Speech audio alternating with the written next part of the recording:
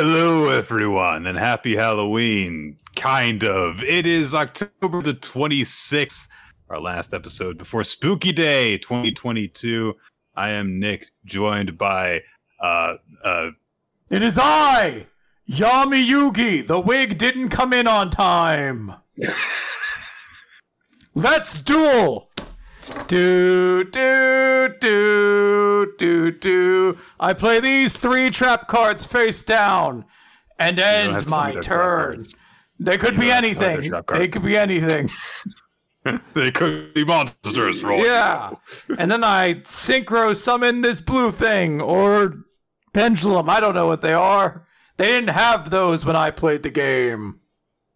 It's gonna be a weird thing eventually if they ever do like another Bonds Beyond Time movie where it's like, oh, and everyone crosses over. It's like the game's entirely changed. Does Yami Yugi only just use like regular monsters and the occasional fusion, or does he step it up and be like, and now I spend five straight minutes playing combo pieces over and over again, link summoning, synchro summoning.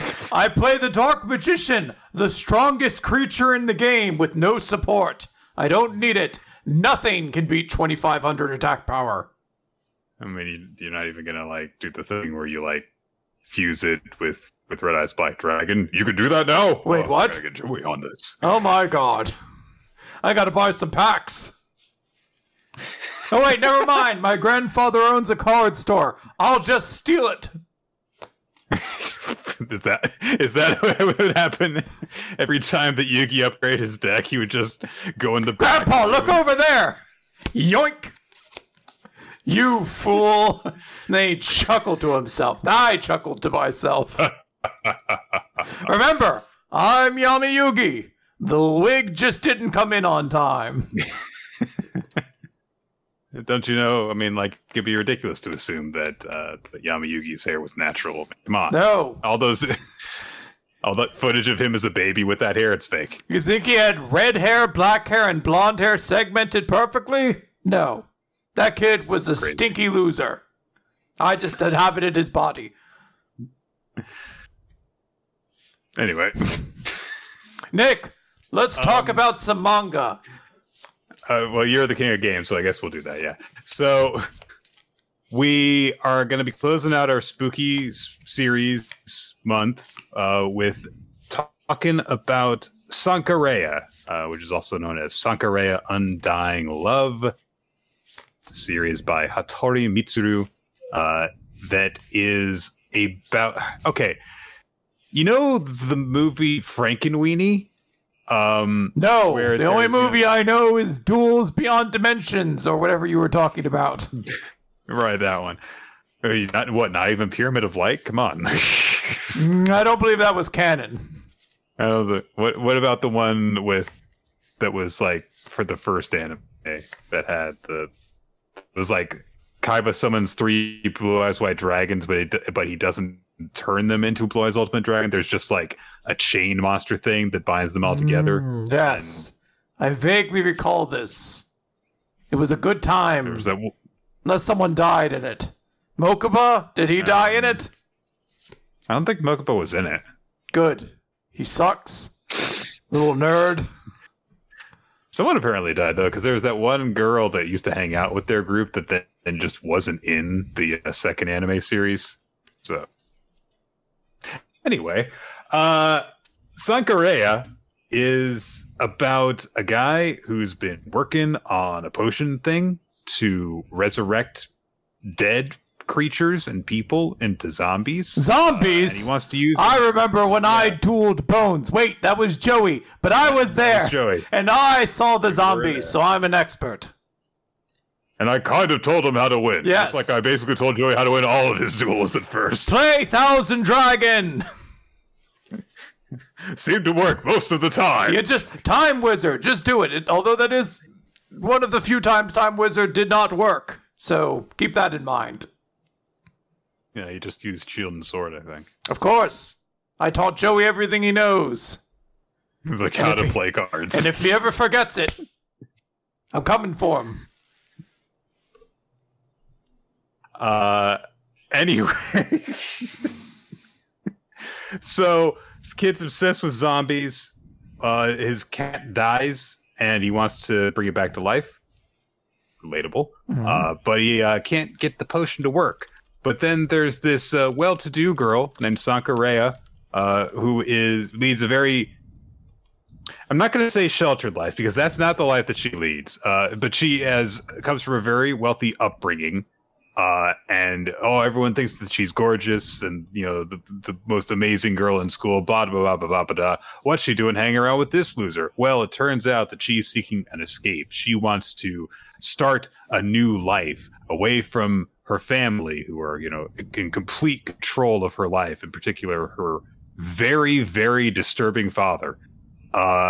And so she runs into our scientist boy, whose name I have never bothered to learn. And I don't bother to learn the name of most of my duelist opponents. It's Kaiba, the gay one, and the rest.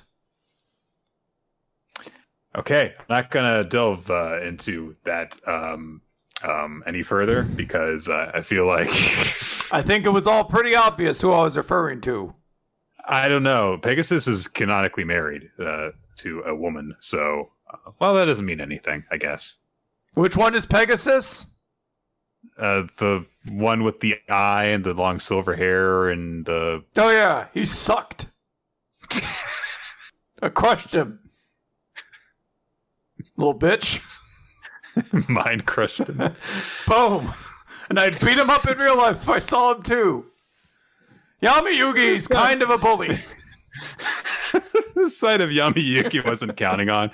Like we've been over it's like he's just like a weird psychopath for a lot of the series, because it's just like, and then I solved the problem by breaking my opponent's mind. Yeah, but it's just like, and then I beat the shit out of them. And then I started punching their kidneys. What card do you have as defense against that? None. There's no card in the game that can defend against these hands. Gloves broken. I've got skeletal gloves, and I was so happy I found them, and I did not even bother to check before putting them on. That one of them is insanely floppy.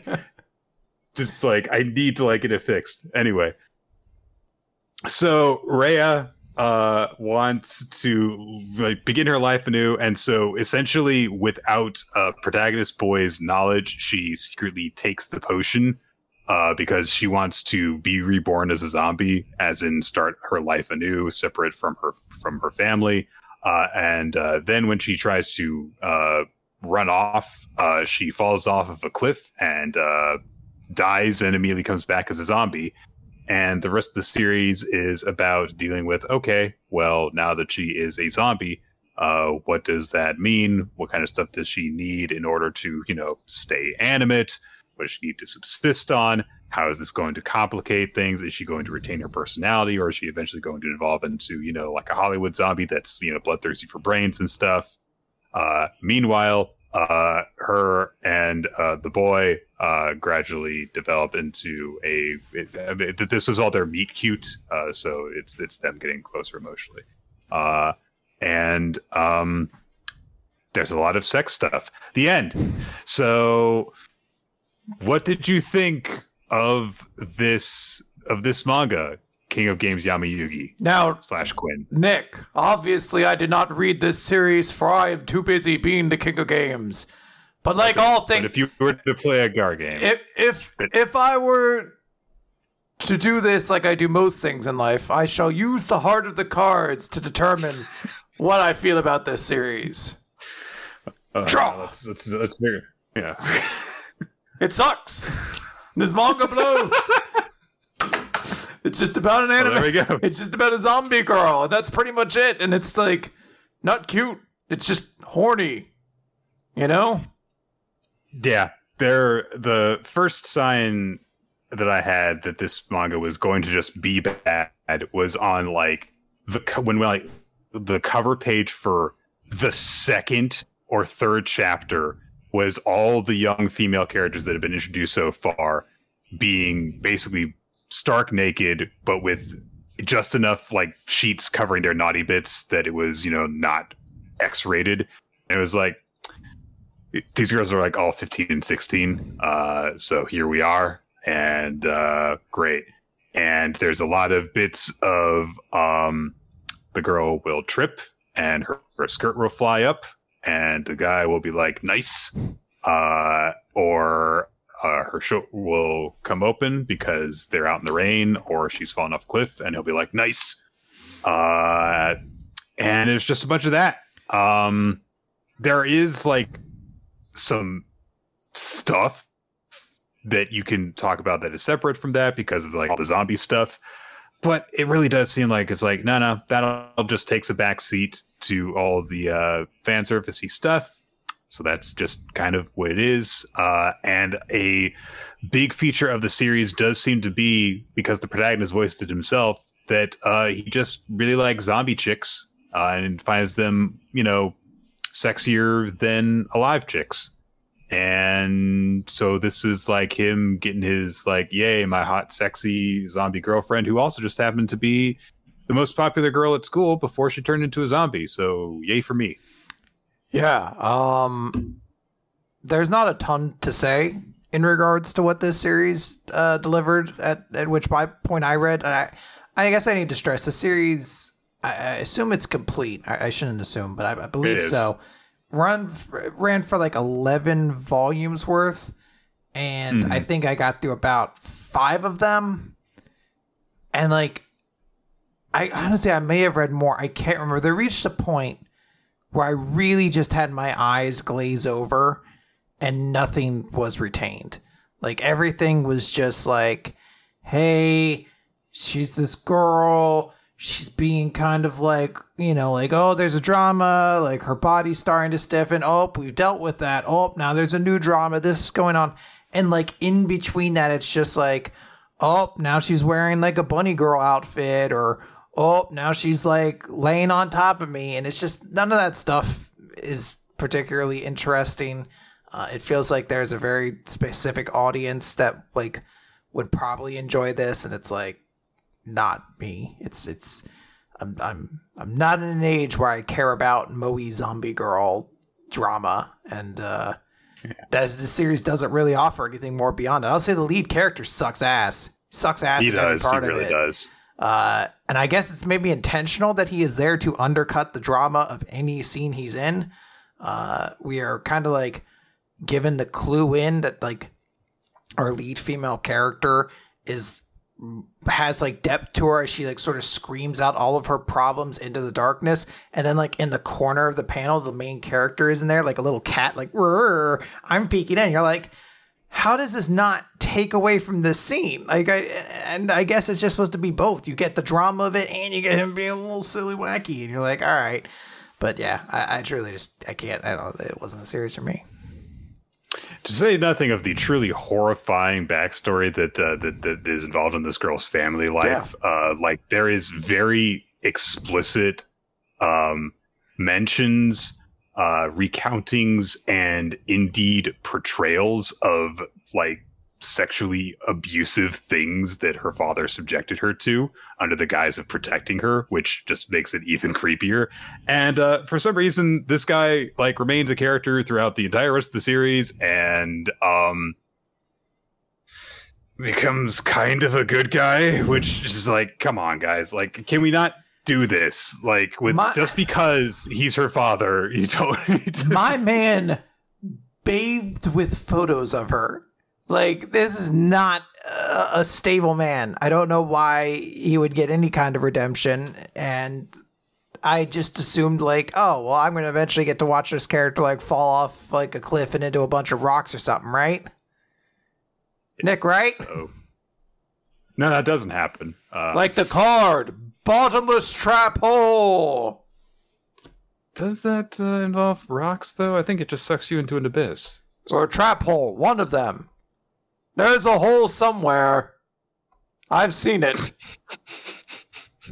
There's a hole somewhere. I've seen it. Yami-Yuki 2022. Yeah.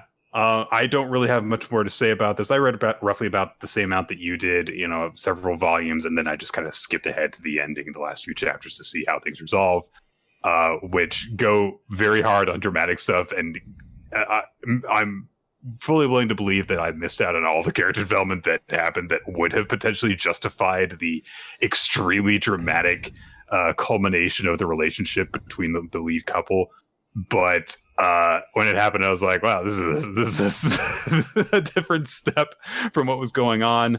But I apologize if it seems like we may be giving an incomplete review of this, but honestly, the sheer amount of grotesque content that was in the first half of the series was enough for me to decide I don't like it. So yeah, as I said, I wasn't going to be the audience for this, even if I really was into, for some reason, specifically Moe zombie waifu girl, the just amount of annoying content around it just makes it like an impenetrable series. Absolutely. But Quinn / Yamayuki / Atem / the King of Games / I don't know, whatever you're calling yourself right now. Big Papa Pump.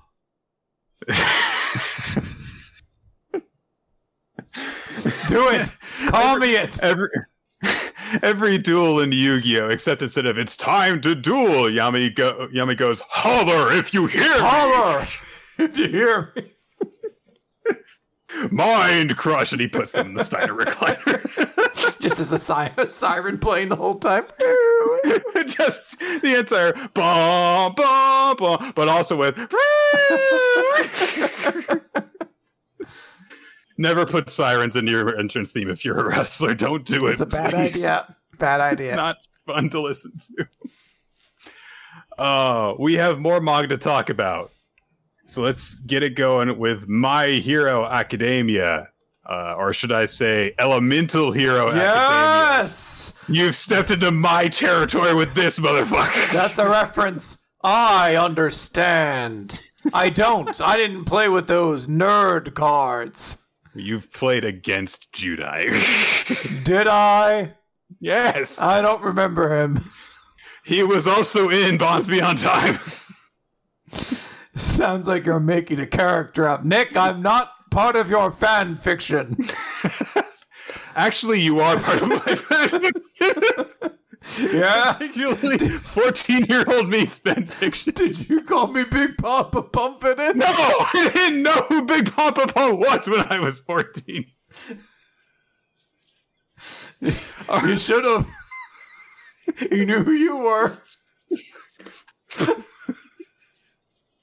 Oh, damn it. I've broken my headphones with my reaction to that. Oh, no. All right. It's chapter number 370, History. Oh, boy. We get some flashbacks to bad memories for Spinner of people abusing him for being a heteromorph, looking like a mutant, looking like a lizard, saying he's got filthy blood and he's defiled. And someone just there's dedication to this hatred if you actually yell this hatred at someone. No matter how much society progresses, we'll never accept you and your kind. Jesus, that's a horrible fucking thing to say. It's very brutal. Vindiction. Ugh. So this chapter takes place slightly before the battlefields received word of Dabi's defeat. So really feels like we should have gotten this chapter or this set of chapters, I guess, that are coming up a while ago, before all the Shigaraki stuff, and especially before we knew that Dabi had not been defeated and got back up, because now we're coming to a point after he was defeated, before people thought he was defeated, and before he got back up. So it's very weird to go back to that mindset. So, Spinner's group, but Nick is going. Don't you mean yes. Gaga Gigo? Do do do do do. I'm not sure what you. I mean, the Gaga Gigo is a lizard guy. So that's what I was referring to. He looks like a lizard. Okay. And he does look like a lizard. Yes. Carry on. You know about the different forms of Gaga Gecko? I know all about the lore, all the stories. Don't need to recount them. I know them all. Okay. He turns into a butterfly. Continue on. Not really. So Kurogiri has, of course, been captured and is in prison, and so Spinner is kind of like going for this. All for One learned that Kurogiri's been being held in the hospital. They sent Spinner and his army and a bunch of ordinary citizens who sympathize with their cause. A total of 15,000 people in their group, which is a terrifying number when you really think about it. Just that many people, a lot of them with quirks. And they're facing off against a group of heroes. President Mike is there. Rocklock is there. And a few UA students are there. President Mike decides he needs to shout, let it all out. And he tries to blast a crowd of them away to do some crowd control. But one of them's got a quirk that just, I guess, works as a sound absorption thing. He just kind of shields everyone with his body, it looks like. He nearly gets hit by a different person, but Coda pulls him out of the way, and they're like, "Oh, well, where's Tentacle Shoji?" And Coda just says, "Oh, we got split up in the chaos," which briefly made me go, "Oh." Because I was like, "Oh, okay, so we're in the group where all the Head Over More stuff is happening, and Coda's here, and Shoji's not the one that I actually like." Okay. I bet Nick believe in the heart of the cards, and perhaps I should have never lost faith. He will show up. I should. That's how my dad returned. I believed he always would come back from getting those cigarettes. Any day now. Be a protagonist. Never be a protagonist's father in a Yu-Gi-Oh series. It never works out for him. So, a huge crowd swarm forward. A bunch of them grab Rocklock, and they start to just overwhelm him. And they start to also just shout in his face, saying, "You don't get it. You've got a human face. You don't understand what we've been through." A bunch of them as well overwhelm Coda and rip off his like vocoder, like sound amplifying mask thing. And he's like, "Why are you doing this?" And one of them just gets in his face and says, "You were raised in a big city, weren't you? Traitor to your kind," which is just very disheartening. Like, it's just I mean, it is very much touching on, the effects that racism and other such prejudices have on people and the people that are targeted by them. And it's not fun. Some guy that I do not know is up on a wall. And it's Esperopa's siblings using their mind control powers to help him cheat. I mean, it might as well be. He has this insectoid appearance because he's got like some tendrils coming out of his back and he's got like mandibles and stuff. And he shouts out to everyone, "Rage, good citizens! Remember all these awful things that we've been through? We've been persecuted and stuff, and now society is just like, oh yeah, we made progress, but sure, in dense places, there's, progress, but in the boonies, it sucks. So, therefore, society sucks, no progress has been made, and we're going to kill everyone. Yay!" Pretty much. That's the heroic moment. And they have a flag that's got Spinner's face on it that says "Spinner speaks for us," which is a great poster, not a great flag. No. It's a little bit too crowded. Vexology would have an issue with this one. It feels like they needed to aesthetically work his face into it, maybe remove the borders there, because now it just looks like I'm looking at a picture with a picture, Yeah. It's like one of those images that like someone slaps it on a t-shirt, and it's like, I don't know. Like, you just slapped it on a t-shirt and it's very obvious that it's just a JPEG. It doesn't really blend with it very well. Spinner, of course, is, hulked out and he's gone like vicious. He's drooling heavily from the mouth. And everyone's saying like, oh yeah, he's going to see us through and lead to our prominence in society. And we get to see inside of Spinner's head in this moment, and seemingly the Seam power-up has drastically reduced his intelligence.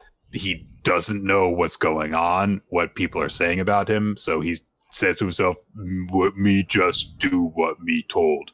And he starts to swing his giant club sword knife mound thing to attack some police that are there. And then Shoji comes in, and he munabanabanabana's him with his octopus arms and knocks Spinner away.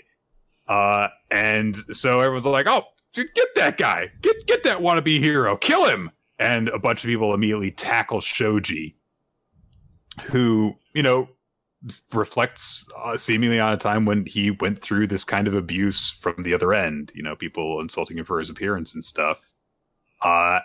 And he just says, in response to all this stuff that the villains have been saying about society and everything, what does any of this have to do with attacking the hospital? Back in Jakku, the very first thing that heroes did was make sure that the patients and staff were safe. What about you guys? Do you have a plan? You better. Because if not, I won't let this stand. And he throws everyone off. And his mask has been ripped off, which exposes the lower half of his face, I think, for the first time in the entire series. Crazy. So he's all serious. Yeah. We also Shoji got to do a thing. Yeah, we also got to see the flashback at the beginning was about him. Yeah. Now, Nick, I have a couple important questions to ask you. Yes. One, how many non-villain characters do you think My Hero Academia has? Right, rough estimate it. Non-villain characters? Yeah, like a character would not be on the side of the villains in all this, but like everybody else. Again, like rough estimate. I mean, do you want a proportion or an actual number? A non-number. Like I don't need anything specific. Like, you think it's more than 50? Do you think it's more than? It's easily more than 50. Do you think it's more than like 100? Yeah, it's probably more than 100. Okay. Yes. Of those 100 plus characters, how many of them are persons of color? Well, there's Rocklock. So there's Mirko. There you go. That's two. How fucked up of it is it to use one of the two persons of color in this series to have the racism group be like, You're the racist. You just don't understand what it's like. Ooh.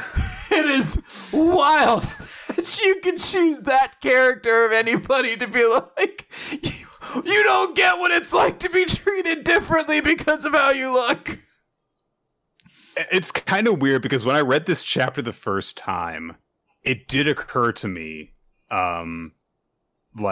Rocklock. It's nice to see one of like the two black characters in this series, but it did not click to me that they were all blaming him for being racist. I mean, they're blaming everybody, but like specifically the line of like folks with human faces just don't get it is directed at him, and you're like, all right, that's not the best look.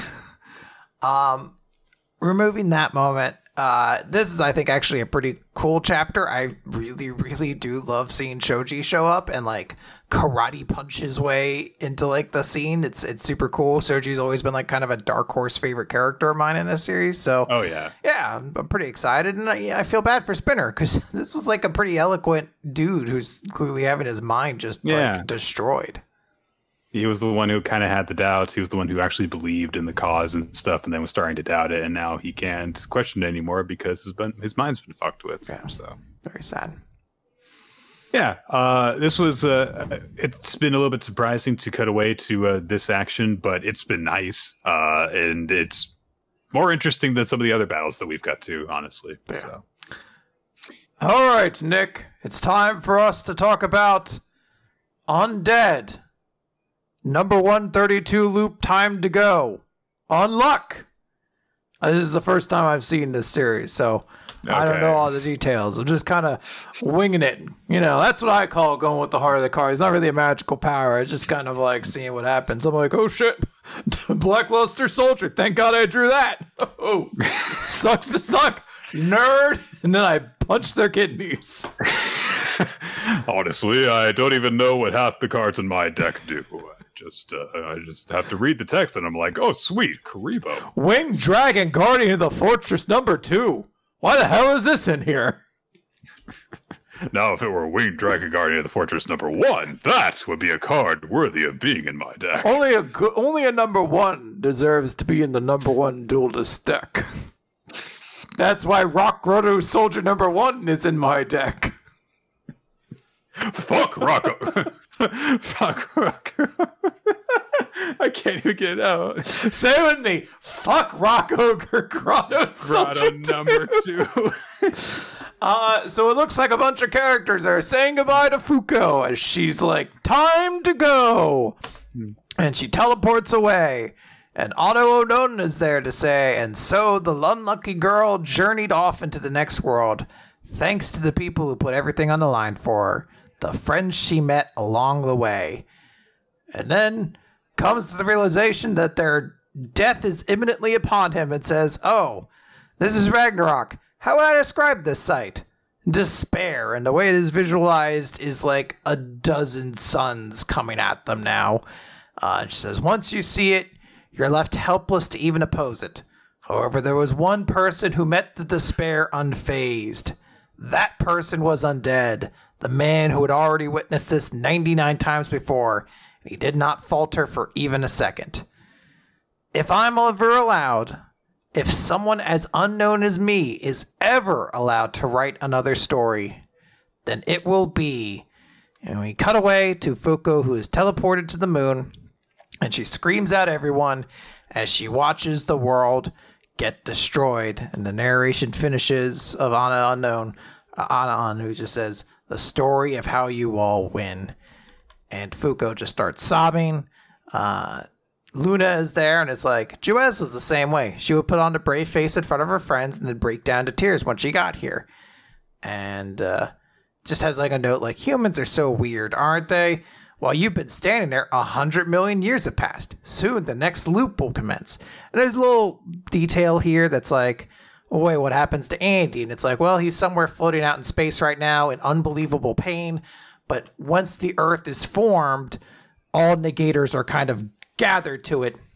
So he'll be pulled back into, Earth at that point. And Fuko turns, and she has a very serious look in her eyes. Luna says, that is a look I have not seen in your eyes before. This is where our counterattack begins.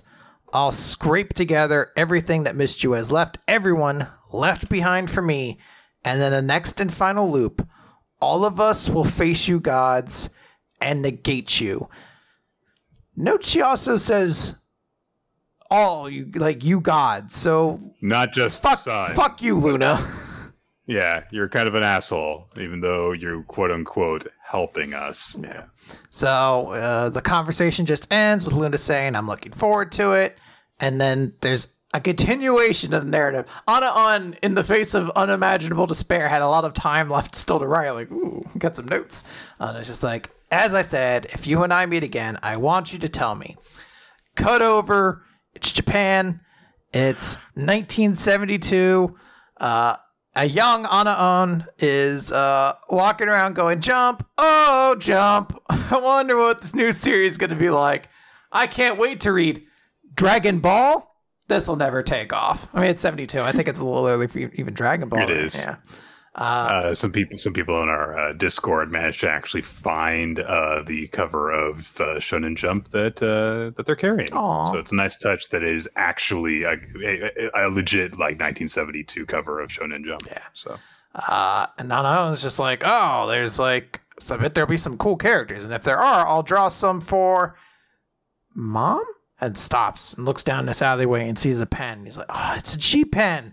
The thing that manga artists use. Did someone drop it? And there's immediately like a, nope, sorry, can't let you touch that. And it's Fuko, who is just scooped on under their arm and is like, hey, I can't let you touch that, but to make up for it, I'm going to tell you like a really interesting story. And Anan is like, who are you? And Fuko's like, I'm a big fan of your story. He's like, they're like, sorry, I've only ever shown it to my mom, though. And his narration finally finishes like, I want you to tell me once more the story of your, and it fades off as Fuko's like, you're not going to be able to believe this, but I'll tell you the story of us and you, that is. And Nick, I kind of sobbed when this happened, not because like it's very cute, like she's there and it's a very like nice moment, but Fuko has grown her hair out because she's no longer afraid of it. And I was like, oh. Yeah, it seems like we're gonna get a lot of dramatic changes to our cast. I cannot imagine that Fuko is going to leave any stone unturned and is going to bring everyone in. And they're all probably going to be insanely different. And this is just a taste of it. Fuko's growing her hair out. Ano Un's gonna be there. Present. Be able to talk to people. I'm looking forward to it. The image of the Earth being destroyed, I felt bizarrely just like, yeah, okay. Means nothing to me. I've watched it many times. Yeah, I was like, yeah, okay, but that's not really the point. The point isn't like the despair of the world ending. It's the hope of we're going to win this time. And Fuko's looking fucking intense at the beginning, but she looks like she's optimistic after having a bit of time away from the incident. And I'm very happy because it would be very upsetting if like she was just dour and like that. The whole reason everyone wants her to go back is because she has a lot of optimism in her, and it's important to see her like that. So, yep. So, yep. Let's. I'm looking for the next chapter. All right, now Nick.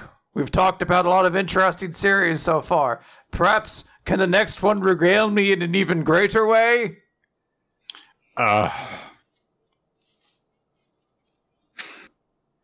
Surely it involves something cool like ninjas and not something stupid like falling in love with a teenager.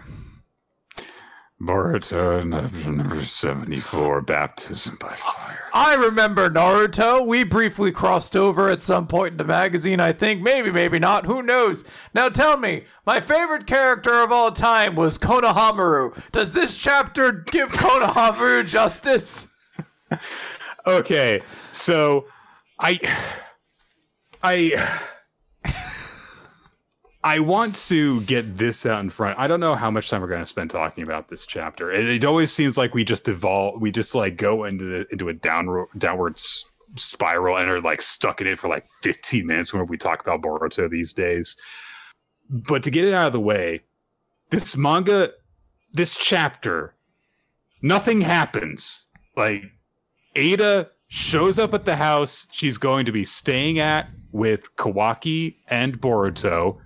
Some otherwise unimportant characters in Boruto's peer group show up so that Ada can demonstrate her powers again.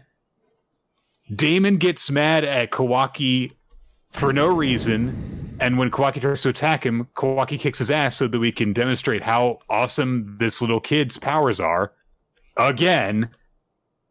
And that's just it. That's like all that happens. And there are like there's a setup that Amato might talk about, mysterious goings on that are probably well less interesting than Kishimoto thinks that they are. And that's basically the chapter. This is a 45-page long chapter. I don't know why we're constantly doing the same beats over and over again. They're not getting any more interesting the more that they're repeated. Now, Nick, I did notice something we didn't discuss. That girl flies. That's a good point. Ada can fly. I know. I believe all cyborgs can fly. That's just a natural piece of the universe. But it looks like Dragon Ball when she does it like that. She just like floats up into the air and then just takes off to go to the house. And that's just kind of it. Konohamaru is at the house with Kawaki and Boruto while they're waiting for her arrival. I don't know why he's actually physically there. They know what Ada will do to him. Kawaki thinks a bit about how he saw the image of an Otsutsuki by Boruto. And then fucking Shikadai and Inojin and Chocho, the new Chica Joe group, they just show up. Shikadai calls Sarada and Mitsuki overachievers, which we don't know enough about them because they never do anything for me to know if that's like an indication of their character or not. Like, I just don't know. And Shikadai says that they're there to check things out and says challengingly to no one can stop our curiosity. And then Inojin says there's a hot girl coming.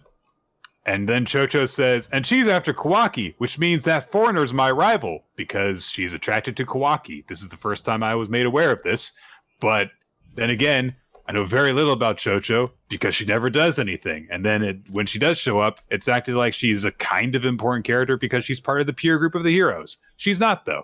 None of these characters are important. Anyway, Ada shows up. Chocho and Inojin are immediately like, duh! Shikadai doesn't react that way because apparently he didn't have a good look at her face. Sarada also isn't affected. I don't know if it's because she doesn't get a good look at her face or not, but she's not affected. Mitsuki goes, I've never felt like this before. So he's experiencing love for literally the first time, even though it's artificial love. Poor boy. And then Konohamaru is like, all right, I better leave. And Ada comes through the door and he's like, and he literally falls on his ass because he's overwhelmed by how hot she is. Which, again, there's the eternal paradox of Ada's age, where either she is old enough that when all the adults are romantically interested in her, it's okay, but that it's creepy she's interested in a child, or she's young enough that her having a crush on Kawaki is okay, but then it's very creepy all the adults are super into her. Yes. Also, Moegi is there. Moegi, who is like, if you let me name 50 Naruto characters, she would probably not show up there. And then if you listed off more characters, I would have been like, I don't know if Moegi would have been in my top 100 Naruto characters. But she is there, and it's made a big deal of that she's Konohamaru's childhood friend because Ada can see everything, remember? And then Konohamaru, after falling on his ass because he's so overwhelmed by how hot Ada is, he just like passes out at the bottom of the stairs. And then Damon gets up on Boruto and says, I'm Damon, you jerk! Which is a great introduction. Kawaki tries to fight him, and Damon beats him. Not only can he beat you up if you touch him, he can also just instantaneously snatch attacks out of the air because he's that fast, I guess. And then he kicks Boruto's ass too. They all pass out. Kawaki wakes up with his head in Ada's lap because she's weird like that. And Damon goes, hey, Kawaki, Big Sis's lap is nice and soft, right? Because these are things a person would say. And then at the end of the chapter, after Shikamaru was confronting Mato and saying, no more secrets. And then Boruto says, yeesh, this is gonna be quite the mission. I feel like we've already been here in this shared living environment for this mission of theirs longer than the away mission training in World Trigger. I already feel that way. Maybe because we get chapters so frequently, but the pace it moves at like creates this time distortion where you're like, we've been here for years, haven't we? We have to have been. We have to have been here for years. So what? No, she got here in the same chapter you're talking about. No, she's been there for years. So yeah, this is stupid. Boruto's not getting any better. I'm just sad. Very sad. Let's talk about something else, Nicholas. Entertain me, peasant. I'm your king of games. I demand tithings. Tithings? Yeah. Do it, you little bitch. Give me money. It's not even game related. Give me money. Bring me stuff. Go get me a hoagie. I want a sandwich. Do it now. Stop laughing. Get me one. You come back with the sandwich and it's like, no, I clearly said with extra mustard. It's like, you didn't tell me. Shadow Realm! Whatsoever. Just shatter you. You shattered the part of me that gives a shit about this conversation. All right, while Nick's taking a drink, we'll talk about Chainsaw Man, which is a weird way to say chainsaw insect. A card played by my most fearsome rival, Weevil Underwood. He didn't play this, but it's probably in his deck somewhere. Also, I guess he was more of Joey's rival. I crushed him early on and forgot about him. But that bitch did take my card, so I'm going to beat him up now. There was that time that he pretended to tear up Yugi's soul when he had the Seal of Orichalcos. So that's where,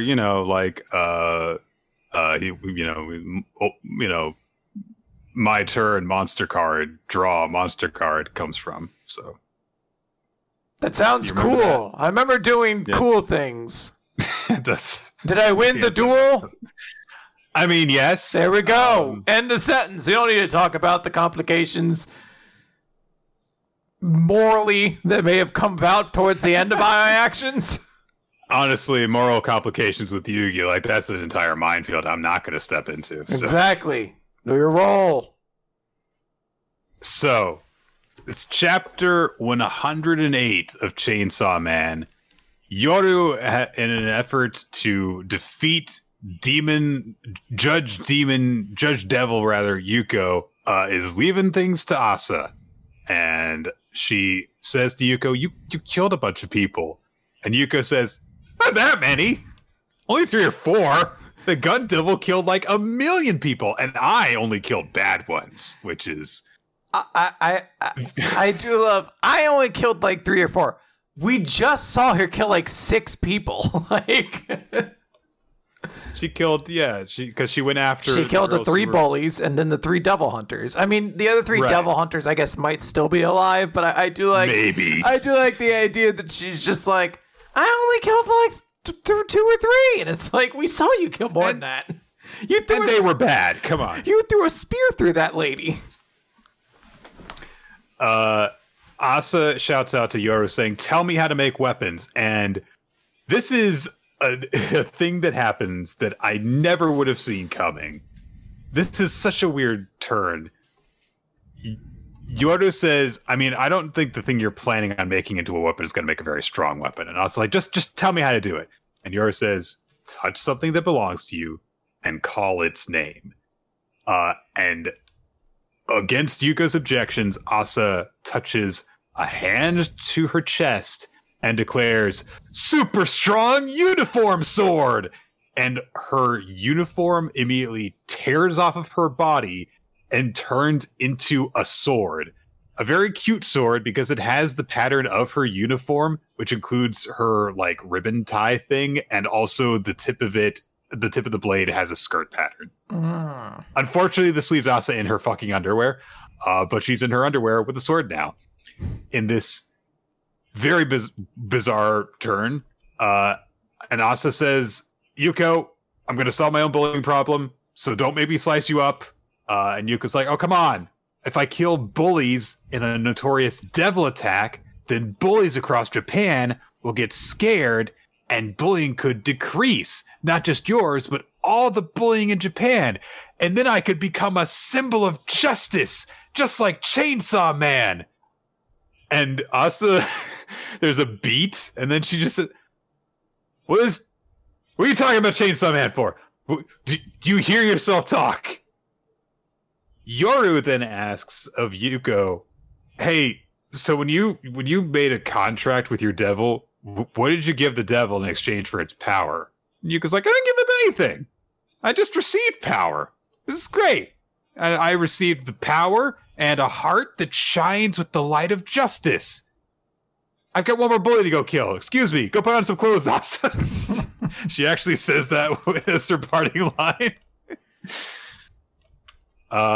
So Asa rushes after her, And she's like, okay, I'm sorry, Yuko. I swear I'm just going to cut off your legs. Sorry. Take this. And she swings the sword, and Yuko just immediately lifts up a tentacle and baps it out of her hands, and it goes flying. Yuko's like, oh, you suck, Asa. And Yuko says, like, I told you, it was pointless.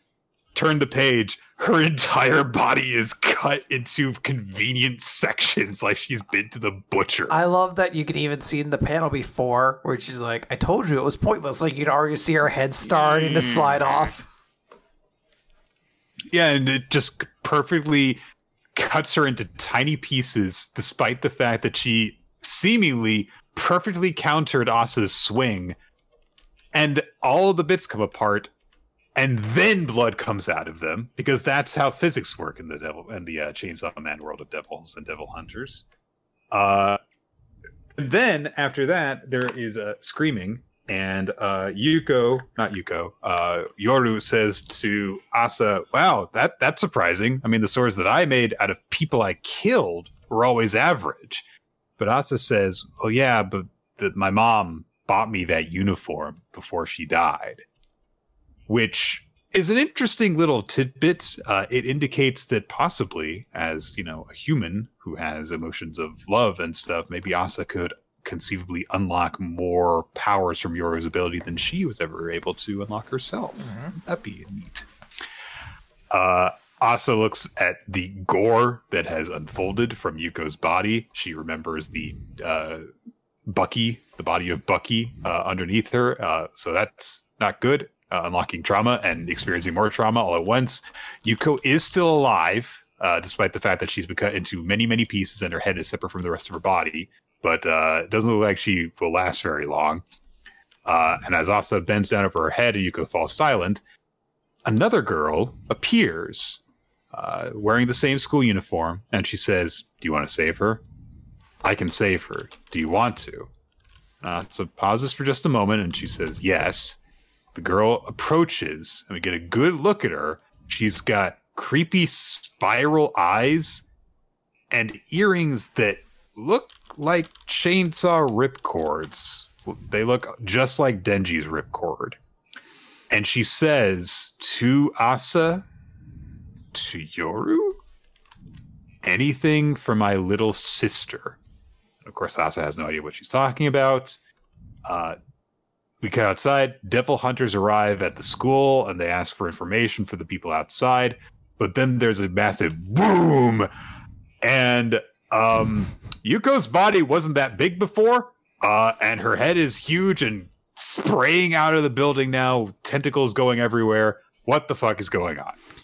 It's very amusing because it's like the "watch my monster grow" moment from Power Rangers, but so much more. Because so far, we don't have any sign that indicates that she's alive. It looks like the corpse is just getting bigger, and that would be like a very dark and depressing thing to do in Power Rangers. I mean, her tendrils are growing back at the very least, because her head tendrils were cut off earlier.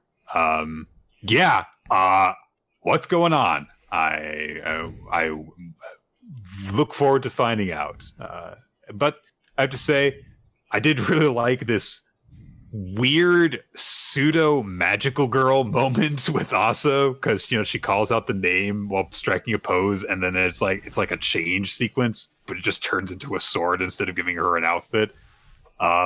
Very weird mix of humor and horror, as always with Chainsaw Man, but it's also just intriguing as ever. It's like, what the fuck's gonna happen next? Yeah, I found it a lot of fun. There's a lot of mystery going on in this series, and it does feel like we're in an early part of this story where anything can happen, and it's kind of fun being along that ride.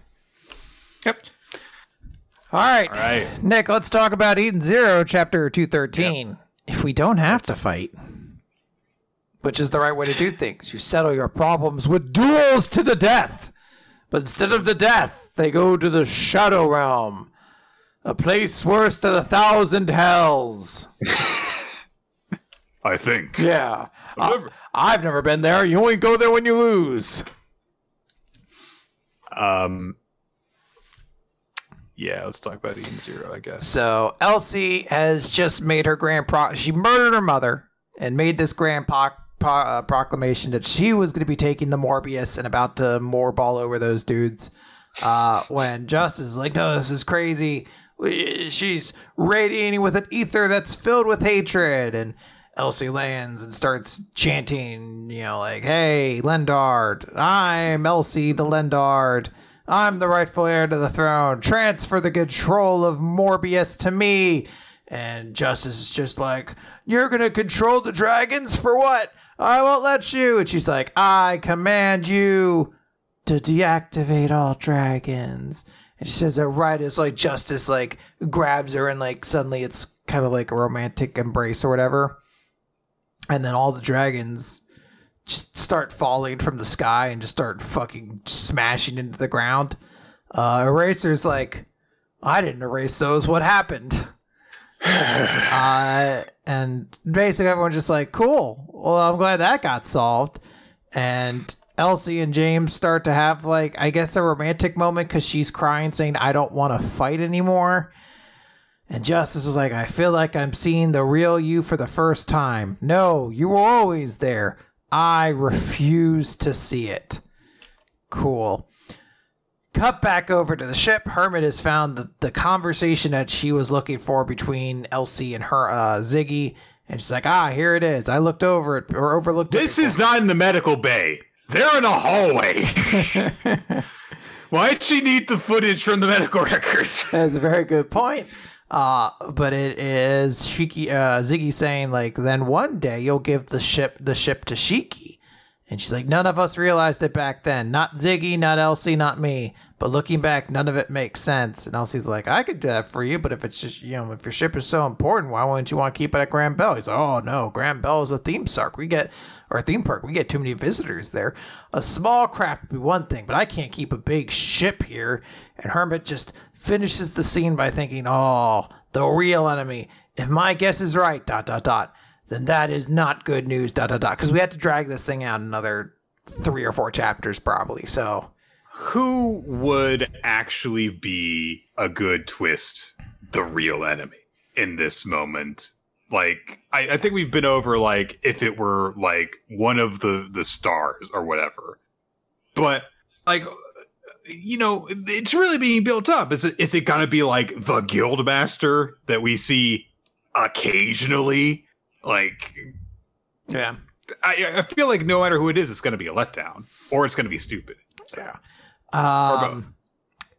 Honestly, at this point, the only people I can think it could be would be like maybe the Guildmaster Noah or Mother herself. Those are the only things I could think. Like, or Zhao Mei.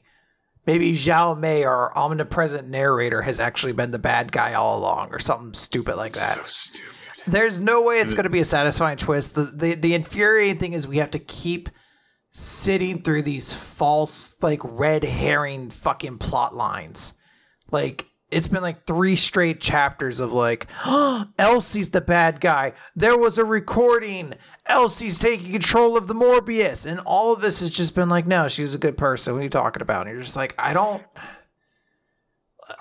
that's the part that's the most frustrating. You're right. Is that we've had like 3 chapters in a row that in some form or another tried to imply that Elsie was in fact the villain, that like was going to be the final boss of everything, between like, her being at the scene where the massacre had happened and Hermit saying like, I need footage of Elsie because I think that she talked about something that has to do with who the true villain is. And then this most recent one with like her taking over the dragons, the Mobius. And every time it's just like, no, actually, no, she's not. It's like, well, I never thought she was. Yeah. But you keep doing this, trying to make it seem like she is. And at each time that something happens, it's like, oh, she's a villain. No, she's not. Oh, but she's a villain. No, she's not. You can't do it 3 times. It's very frustrating. And it's one of those things where I'm like, even if we like the story of Eden Zero, I can't imagine this to be like a satisfying way to spend our time reading it. Like, because it does feel obnoxious after a while. We cut over to Shiki and Ziggy. Ziggy is crying, please put me out of my misery. If you don't destroy me now, insert name here will possess me again. We can't get the name right now. It's being blocked out. And Shiki doesn't do it. He's just like, what? I can't. We should. And then, boom, Ziggy has been taken over again by Ziggy, whatever.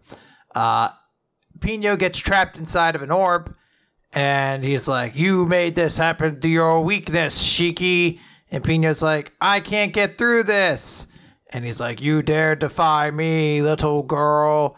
And Pino is just like, Master, it appears my role has ended. If I'm born again someday, I hope to be. And Shiki's like, no, I'm going to get you out of there. And it's like, boink, as Pino was like, human. And then Shiki is all angry because she's seemingly gone.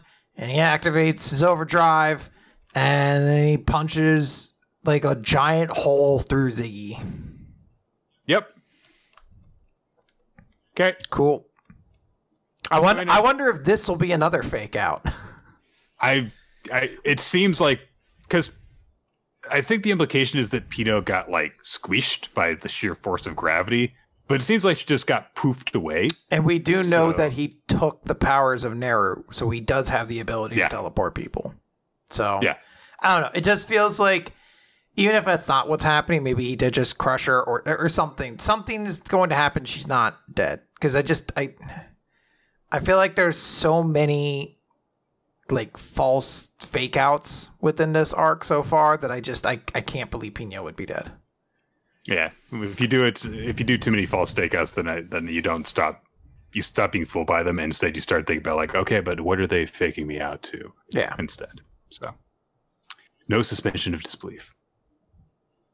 All right. Let's move over to Akane Banashi, story 35, opening act. Asagao has seen fit to have Akane be the opening act, get the Zenza performance, because Rokuro, the dick bag, is going on immediately after her. So they're going to see if they can show him up.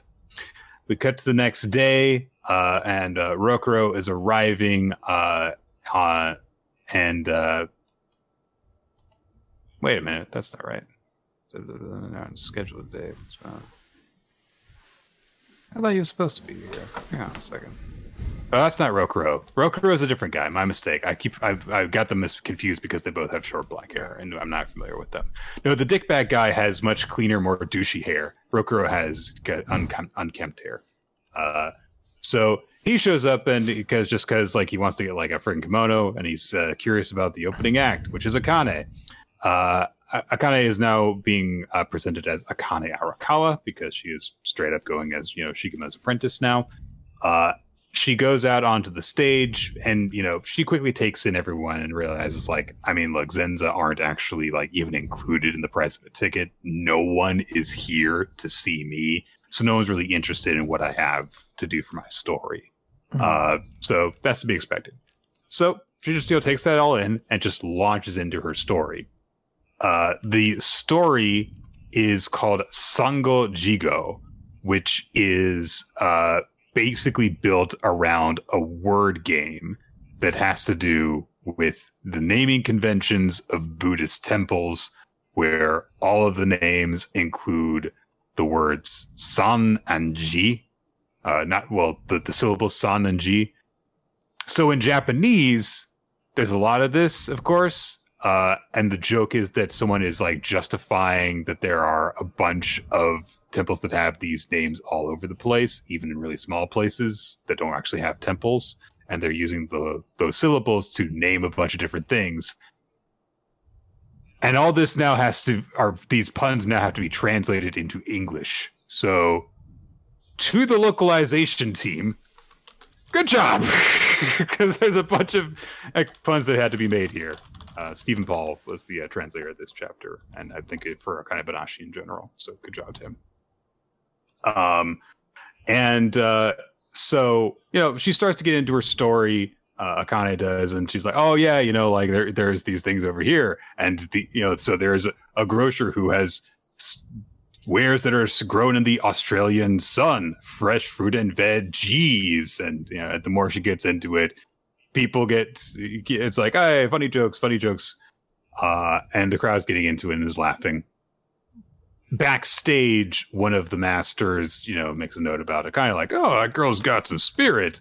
And the douchebag Rakagoka says, "Yeah, but just yesterday, she served me truly awful tea. She didn't even bother to replace the leaves.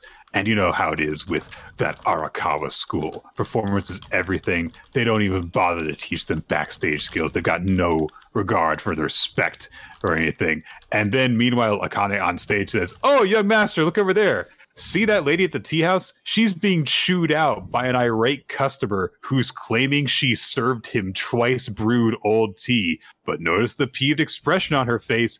I'm certain she actually did give him fresh tea leaves." And douchebag thinks to himself, "That's not how the story goes." Hold on a moment. And Akane, drives it home with like, "Oh, Asana and G pun." He's like, "She's probably thinking on the inside, I've had enough of your poison and your toxic energy." And everyone starts laughing except the douchebag, who's like, Wait a minute. You're shitting all over me. And then Akane just keeps going and says, "Oh, wait a minute. She's not even apologizing to the customer. She's giving a piece of her mind. Sounds like to me like determination and reason are the pillars of a woman's strategy." And basically she's just going like, yeah, fuck you. I'm not going to let you get to me. And just doing it on stage for everyone to see. And the audience doesn't know about it. They're just thinking that this is a fun story, but everyone backstage knows about it. And Karashi says to Asagao, I told you I was worried. Not about her, but about what she was going to say up there. I do love the specific term, like, well, she's clapped back on him now. So. Yeah. So he's not going to hold back on her next time. But Asuka's like, but she did a good job. That was nice. Yeah. It was satisfying, It was good stuff. Yeah. Akane gets to look like a little hero. Good for her. Yeah. And fuck that guy. His hair's stupid. Yeah, he sucks. What a loser. All right. Let's move on to Aliens Area. But Nick, don't you mean protect me, Shugamar-boo? I can do that because they used Yu-Gi-Oh cards.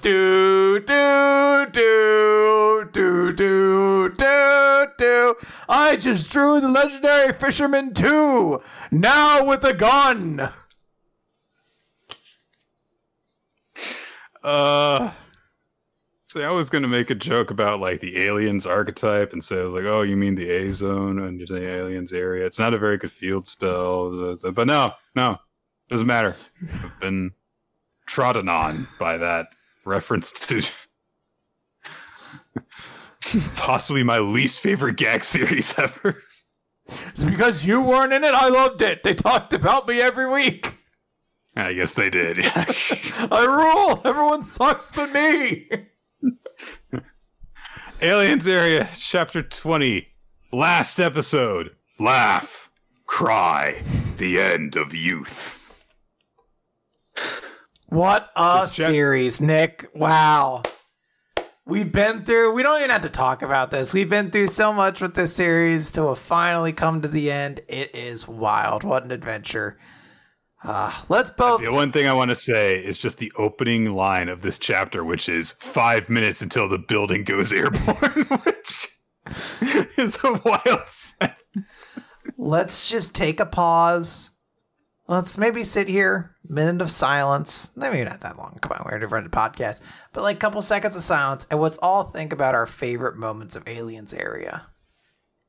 And it's just the chapter with the bar where the girl talked about, and then it was the week she just died unceremoniously. So.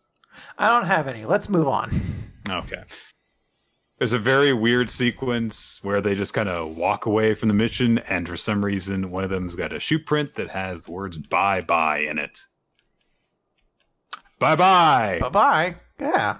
Hey, but the end. Read more in the graphic novel release. So, Nick, you could pick up the volumes, and you can read even more Aliens Area. Mm-hmm. Yep. Maybe we could do that. Could do that.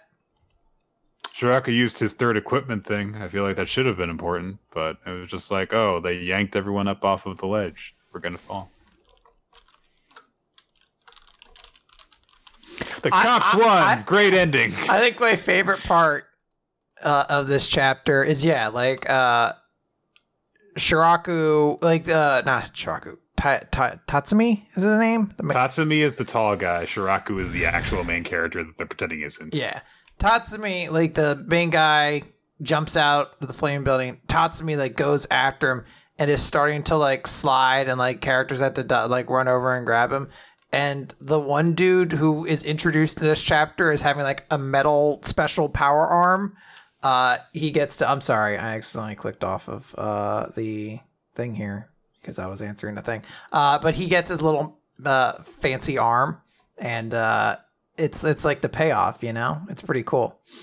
So that's awesome, Nick. It was awesome payoff. Yeah, it's great. It's great.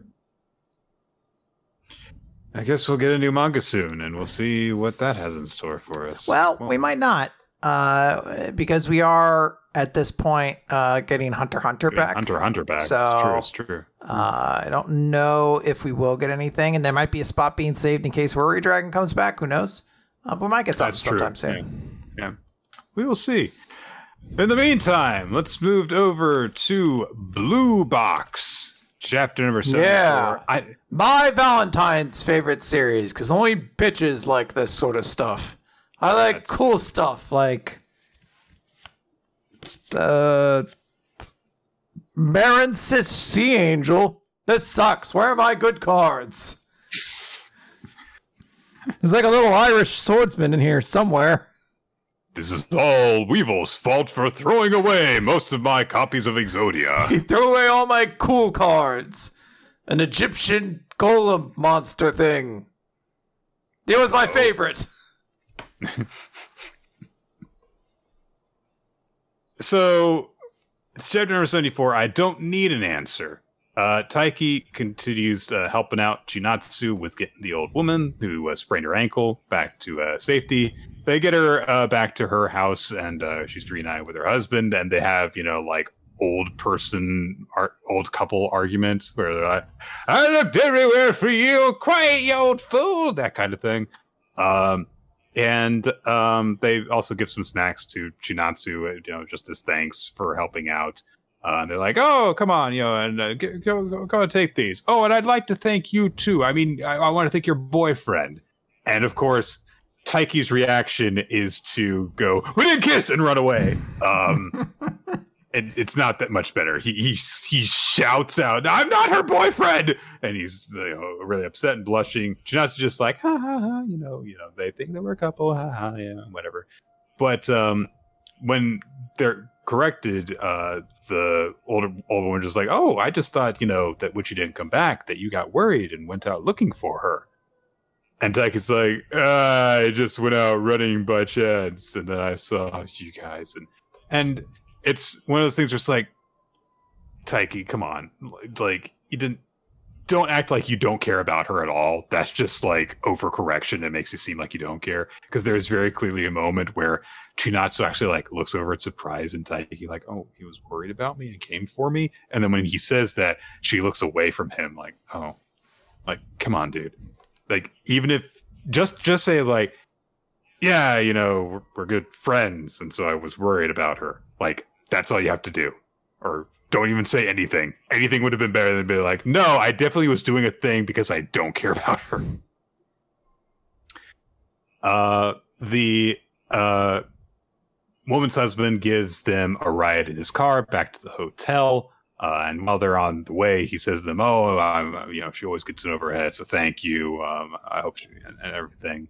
Taiki looks over at Chinatsu, who is just kind of staring out the window. And Taiki gets a little oh, the side of her face is so beautiful, kind of moment. And then they just kind of ride in silence back to the hotel. And then they say goodnight. And they go to bed. Taiki spares one last glance over his shoulder at her. He goes to bed. Kyo is there to see him, and Taiki starts going, Kyo! So Kyo's like, yeah, he went after Junatsu. Very, very easy to read, man. Later on, the next day, possibly another day after that, who knows? Batman team is practicing, and Ayame is cheering people on. In particular, Muraoka. And she's like, "Oh, you've come so far. It's dazzling." And Muraoka gets kind of embarrassed by this. And they're like, "Huh, yeah, okay." Kyo practice along with Taiki. Ayame observes Taiki practicing and is like, he might have the prettiest form out of all these boys. I still like Yusa better, but I do. It is one of those things like, okay, at least she's actually doing her job now, and she's actually like paying attention to the team and stuff. She's grown too. Yeah, that's nice. And then the basketball team comes in. And they kind of take not the basketball team, my mistake. The rhythmic gymnastics team comes in. They kind of poke their heads into the gym. And they just start talking with Ayame because she's, separate from the court. They're talking a little bit about stuff. And then Taiki just calls over his shoulder like, "Oh, I thought that maybe Hina forgot something here again." And, they just have a little bit of a teasing between them. She gets upset and he's like, just kidding kind of thing. And Ayame's, looking between them like, what's going on with them? Hina and company leave, and then her friend, whose name we are never going to learn, I swear, it's just not going to happen. She's friend. That's all we need to know. She's friend. She says, "Oh, hey, good for you, because you got to see Taiki." And Hina's like, "Huh?" Which, yep. And then she's like, "By the way, do you know about the campfire legend that says if you find love and confess your feelings about you get school legend about love?" So she says, like, "Why don't you try it out? Ask him for his answer to your confession." And Hina just thinks about some of the kind of close moments that she's shared with Taiki over the course of the series. And then she says, "No, I'm not going to do that. Until Taiki falls for me too, I don't need an answer." She's not going to force the issue, but she looks kind of sad about it. Lots of quiet moments in this chapter. Yeah, honestly. It makes for a good chapter. It's it's soft and sweet, and that's sometimes what you need, Sometimes you just need to let things breathe, Mashima Hiro. You need to let things breathe so that even if nothing's going on in the moment, Hiro, you can actually think about what's going on. And even if nothing's actually happening, Hiro, you can actually make it feel like stuff is happening. And then when something happens later, it feels like there's actual weight to it. Because you took your time before you let it happen. Yeah. All right. Let's talk about Ginka Luna. Oh, right. You almost skipped that one? No, I did read it. I forgot to add it as I made chapter. Yeah, it's all good. So the company is a train? I don't listen to authority about what series I opened up, Nick. If it's about magicians, I've got the only dark magician I care about right here. And then this hot one that I look at sometimes when Yugi gets lonely. That's right. When Take Yugi it off. Misogynist Yami Yugi is not a good look. Who said I was a misogynist? I was looking at someone's skull. Take off your clothes. Dance for me. Trying to think of clothes that someone's skull wears. Bones, whatever. Take off your bones. Just collapses into a pile of bat wings and lightning. You know how often I've said that to myself and to others? Take off your bones. Oh, might as well be a quote of mine. Hang on, I guess I can do that. There we go. Put your bones back on. No, you can add it into it. Huh? All right, fine. I understand I'm not up to your standards, I guess. So, Ginka and Luna, Chapter 7, Planet Peak. The group is heading off to Planet Peak in a train of sorts that's going through the mountains. Ginka is kind of goofing off.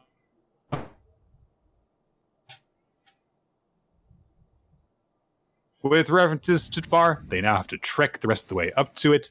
And Anemone and Beretta are not doing so well. They're leaning on their staves as they go through the snow and the mountains.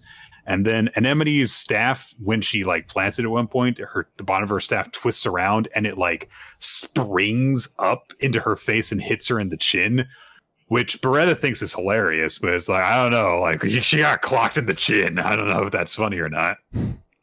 Apparently, the force field on the mountain messes with magic, and it's also twisting Ginka's head around. And so he advises everyone, like, okay, yeah, you all need to keep your guard up, basically. And Anemone says, oh, thank you for your guidance, Master. We get this very quick little flashback that establishes that after they had that mission together, that Anemone approached him, knew that he was a former guild member, knew about his strength at this point now, and she says, look, I want to become an Imperial Guard no matter what, so please show me the way. And at first Ginka wasn't interested, but then she addressed him as Master, and Ginka really likes being addressed respectfully, and so he's just like, yeah, keep calling me Master, and then sure, I'll do it. I'll be your teacher and stuff. Job done. Of course, Luna doesn't know what an Imperial Guard. Getting some connection issues with Nick. An Elite 10. Hang on one moment. There we go. Coming together now. Okay. All right. So there's this hierarchy to the Magical Guild. It's divided into lower and higher ranks. And then of the 300 members, there are 10 of elite rank. And amongst those 10, a very select few are chosen to work for the royal family as Imperial Guards. So that is Anemone's goal, is to achieve this very high rank and work for the royal family. We don't know a whole lot more about that. But in terms of like, there is a hierarchy to the guild. It's done in one page. And I appreciate that, because you don't need to bog me down with details right now with all that stuff. Lightning suddenly strikes because the weather here gets really, really messed up by the weird concentration of magic. It is rainy and stormy and sunny all at the same time, which makes it very dangerous, of course, to be traveling through here. An avalanche comes at them from below, a backwards avalanche. Interesting. I have no idea how that could possibly work outside of just magic, but here we go. Everyone takes shelter under a rocky cliff. Anemone and Beretta are kind of hanging out together by a fire, and Anemone asks Beretta why she came along with them, and Beretta doesn't want to answer, although she does look at Ginka very briefly before saying, it's not your business. Luna is just happy to be hanging out on the outside, hanging out with other magicians. She's talking with Minigun about stuff, and they just have a quiet conversation between the two of them about a couple of different things. Luna's happy to be out and exploring and stuff. Minigun confides in her that he is happy that he wasn't able to fuse with Ginka because he wants to remain independent and his own person, especially because he was having fun with everyone, because he never had time to make friends because he was training all the time. So, young Ginka was a lonely boy, it seems. And Luna's like, well, hey, there's a big, huge world out there with lots of magic in it. Maybe we could find a way for you to not disappear after we gather all the shards and stuff together. And then you can keep on hanging out with us. Aw. And they look at the sunrise together. And just as Luna gets finished saying to Minigun's like, I'm not going to give up. I'm going to make you help me with all this stuff. You got it. A thing snatches him off of her back and flies off with him. I say a thing because it's clearly not a bird, because it's just all wings and a biblically accurate angel. It did kind of feel like that, which I thought was pretty sweet. The angel flies off to a high up in the mountains cave, lands on a pier, and dissipates into a mage with dark hair and a feather earring.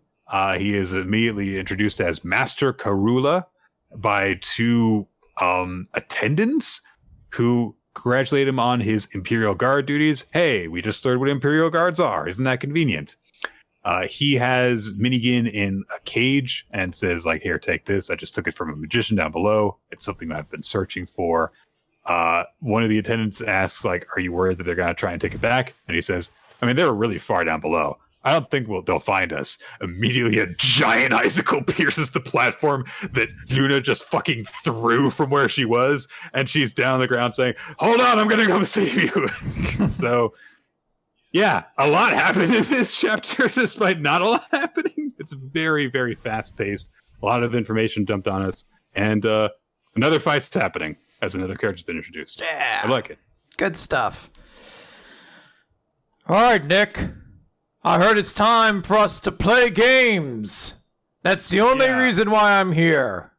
I see. Okay. And again, the wig didn't show up. That's all right. You don't need Yu-Gi-Oh! Hair in order to solve puzzles with each other. All right. Here's my puzzle for you. Polarizing personality plots payback on punting Python. Is it me? It is not you. This is a thing that if Quinn were here, then I would say to Quinn that when we started watching wrestling together, this was one of the first things that we actually watched together. Oh, okay. So someone who kicked Randy Orton or planned to. I feel like there was a period of time where somebody did start to go back and forth trying to like out punt Randy Orton's head. I'm trying to think of the douchiest wrestlers because I remember it was also kind of a douchebag who did it. Or I feel like it was. Was it the? Would you like to hear the clue again? Yeah, go for it. Polarizing personality. Is it the Miz? Plots payback. It is not. Okay. No. Plots payback on punting Python. Polarizing personality. Who's very polarizing? Especially right now. Oh, right now. Okay. Is it a WWE wrestler? No. Okay. It was, couldn't have been CM Punk. It's CM Punk. Okay. The reason I used the word personality is because of Cult of personality. Yeah. There was one of the things happening, and on the first show we watched together, I think WrestleMania 27 was CM Punk was feuding with Randy Orton over getting punted in the head like 3 years before that. It makes sense. You got to carry. Come on, you got to carry that. You know, it's yeah. So I was trying to figure out how to loop it all together, but I was like, there's so many easy ways to give CM Punk with P words. I could have said Pepsi, for example. Now, Nick, I have a game for you too. All right. And if you lose this game, you will go to the Shadow Realm. That's okay. I've been there before. Good. Then it'll be familiar. You have 1 minute to guess this wrestler with yes and no questions. All right. Go. Are they alive? Yes. Are they an active wrestler? No. Okay. Were they a WWE wrestler? Yes. All right. Are they in the WWE Hall of Fame? No. Okay. Were they an active wrestler in the 90s? Yes. Okay. Were they an active wrestler in the 2000s? Yes. Did they win the WWE Championship? No. Are they a male? Yes. Did they win the Intercontinental Championship? Yes. Okay. Did they win the European Championship? Yes. Okay. But they're alive. They're retired. European, Intercontinental. Oh, shit. That's so few people. No. I keep on thinking of dead ones. Have they won the Tag Team Championship? Yes. Okay. Tag Team, Euro, Intercontinental. That was the timer. What is your final guess, Nick? Remember, if you lose, you go to the Shadow Realm. Okay. They're not active. They were in they won European. Not actively wrestling, to be clear. Not actively wrestling. Okay. European Intercontinental. But they're not in the Hall of Fame. No. Is it William Regal? Nick, it was William Regal. Do, do, do, do, You gave me a little bit of a hint there. Well, when you stressed they were not an active wrestler, but well, I wanted to be clear because you said are they active today, and it's like he is, but yeah, not wrestling. William Regal, aka the timeless one. So cool. He's so cool. All right. We've got a PPP to talk about today. Chapter 54, I Understand, which is, I can tell you this much, not what I said after I read this chapter. I will fully fess up. I read this chapter through once, did not really get it, read it through again before we started recording this, didn't really get it. I can tell you stuff like that is actually straightforward said, as in we get an establishment of what the plan actually is between Sadame and Lucky. Specifically, it has to do with Lucky going first in the final round ahead of Fanta.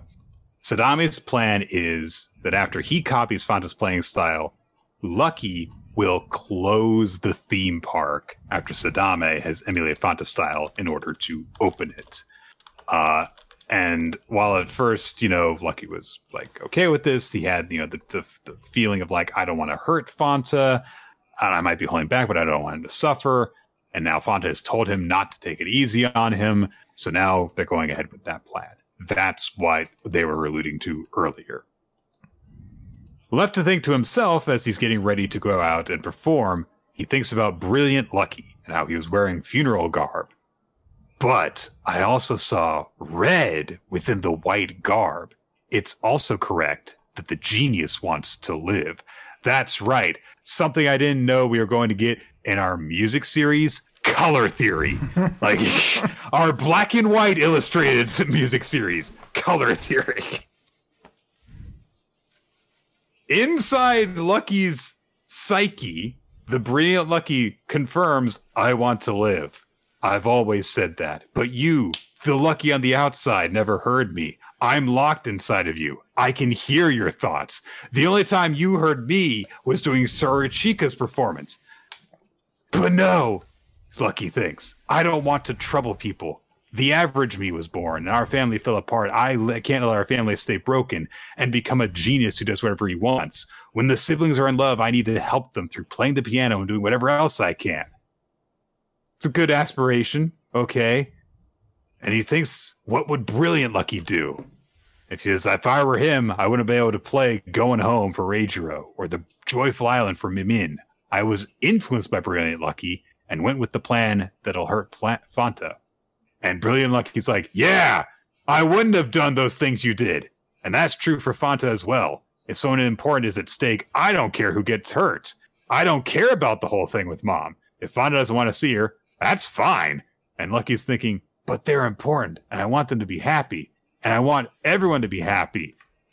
I want them to be happy no matter what. Brilliant Lucky is too self-centered and cruel to do that. And to rebut this and rebuke this and rebut this, only one of those is the word that I actually meant to use. Brilliant Lucky says, kind people are unnecessary. That's because kind acts can be done by anyone. Which is, in a way, it's deep, but it's teenager deep, where it's like anyone could be kind, so there's no value, and it's like, whatever, fuck off, kid, just be a nice dude. So Brilliant Lucky says, even I've had someone thank me for being kind, but I only said what I was thinking, and I have experienced kindness. I may be alone here, but that one listens to me. I thought the child sound who spoke to me was kind. Your kindness is too light, too cheap, a mere formality, not real, presumptuous. And I mean, it worked out okay, and Rager, it worked out okay, but Fanta would reject it. He doesn't believe in cheap kindness, and I bet Sorachika would hate it a lot. Kind to the ears, a kind sound. I wish he would stop doing things that child doesn't like.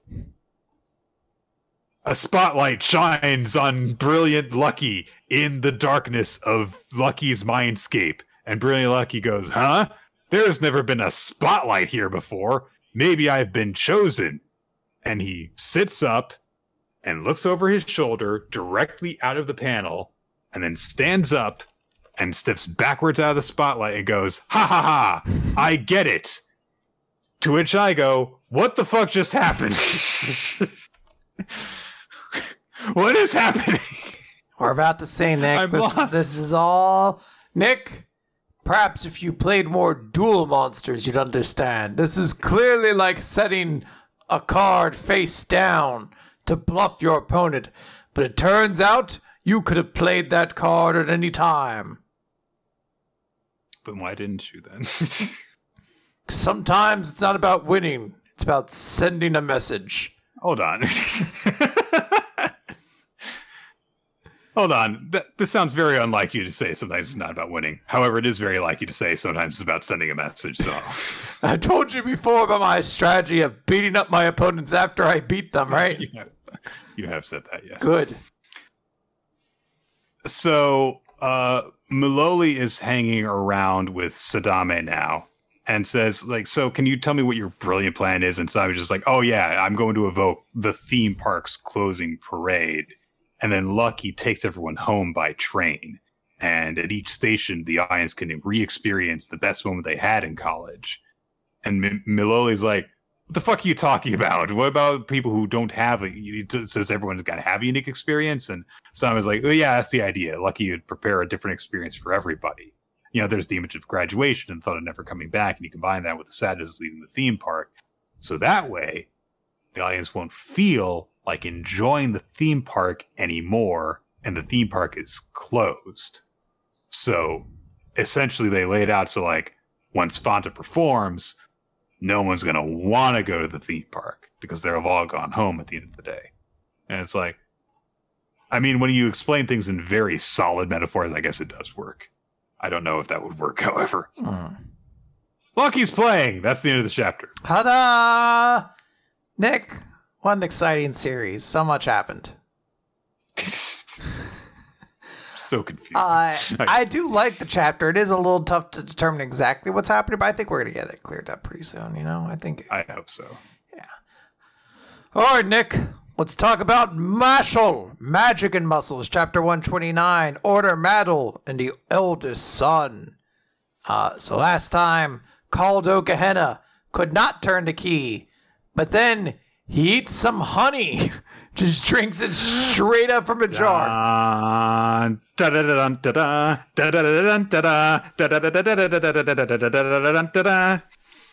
Now they can do it. A little bit. Just a little bit.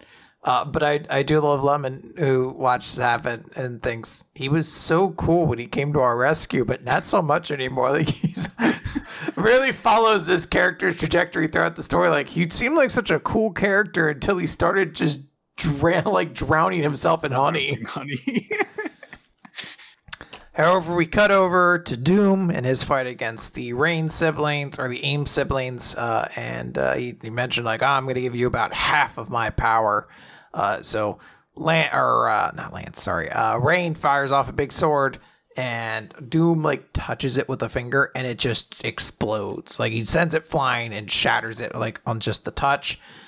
Goes to punch. They manage to dodge, and then he does one of the more gruesome things I've ever seen, where he fucking like pistol fingers his way into not Rain. Yeah, Rain's shoe, and then just drags it up his fucking foot, just like tearing away through it. It's horrible. Like, oof. It's very disgusting. And then sends Rain flying. He goes like he suddenly gets like blood splattered in his eyes into Finn, and Finn's like, I can't see. And very clearly Doom is about to just stab his eyes out when Order Maddle should show up and kind of holds him back with his sand. And Doom's like, the sand visionary, is the light visionary not here yet? He's like, don't you worry, he's no concern of yours. I'll deliver your end. And we get like a sequence of fight like moments of like action beats and stuff like that as Order Mattle's there, and Order's like, I'm the worst opponent you could fight, but shit, he's actually pretty strong. And then Doom's like 60% now, and he throws like a big ball of sand, and it's even stronger. And Order's finally like, I'll suffocate him in sand and crush him to death. And he does that, and his hand starts to kind of like explode as Doom just starts walking straight out of the sand, and like his muscles have like increased. It's very hard not to make the Elder Toguro like comparison at this point, because it's like the hidden eyes and the giant shoulders. It's the giant shoulder part, and then just says, I said you had some skills, but I was mistaken. You only possess a fractional amount. So because he talks in percentages for releasing his power. Yeah, so that's where we're at. Good stuff. Yeah, it's also quite gruesome to see that just the sheer force of his spell being overpowered is making Order's arm burst out with blood. It's like, Jesus Christ. How do the physics of this work? The body physics of it are wild, but it's pretty cool. I mean, compared to that, stabbing someone through the foot with your finger and then dragging your finger through it makes perfect sense. Really, it does. Okay, it's time for the Elusive Samurai, Chapter 83, aka Six Samurai, because it's an archetype. I remember that! The Six Samurai! Kairyushin, the Sea Serpent, was one of them. Nope. As was Marine Cis Coral Triangle, all the cards I have in front of me. And who could forget the best samurai of them all? The Legendary Fisherman 2, because I got 2 in the 2 packs I bought. And of course, Kairyushin's Dark Reef. All of these powers brought together. These 4 are the Six Samurai. It was weird to learn when I learned that one monster became a mini archetype. That was very strange. Anyway, so Kojiro has defeated Shibukawa. His sword blade is stuck in his shoulder now and gushing blood out. The strategist sees that Shibukawa has been defeated and is trying to issue out instructions to try and save him and stuff. But an enemy attack has suddenly come in from the Hojo forces because Yorishige knew that, you were going to try and launch a surprise attack while everyone was watching the duel. But because we proposed single combat, we could send a larger force before the Ashikaga could. So things have turned in the tide of the Hojo forces. The strategist Shiba is grabbed and gets led away. He's actually crying out for Shibukawa, trying to say, like, we've got to save him. But then they get a message that the creepy guy and the other creepy guy have both been killed too. So yeah, they've experienced heavy losses. Shiba just completely like breaks and collapses and gets dragged off to safety. And we get some narration saying like, 2 large forces took the field in this tremendous battle at Onakagahara. Onakagahara, and engaged in a battle so fierce it became legend. Shibukawa is still alive because he got cut through the shoulder. You'd think the shock would have killed him. But he says to Kotaro that he should take his head so that he can receive his glory. But Kojiro says, you can spend your final moments with your comrades who are headed this way. I'm just thankful I fought such a great man. Shibukawa analyzes that the move that Kojiro did where he spun through the air was only possible because he's a kid and he's lighter than an adult. It would have broken his sword if he were an adult and weighed more. And he says, your youth served you best of all. Then he turns to Tokiyuki and says, you have your own idea of justice, but fighting for it will not be easy. And Tokiyuki bows to him, saying that he will take this warning to heart. And then the two of them wisely run off before the Ashikaga forces can descend on their battlefield. Shibukawa has a moment to reflect on his relationship with Tadayoshi. He apologizes to him for failing him and says, I once abandoned my men and my cause to satisfy myself in battle against children, so please care for my family. And he dies. News of this reaches Kyo to the emperor. It's portrayed as lightning striking that area of Japan, which is kind of crazy. But, it's like, oh, it was a shocking news that it reached them and stuff. They also have learned about that. There's more, fallout from the assassination attempt that failed. And now Tokiyuki's uncle has been exposed as part of it.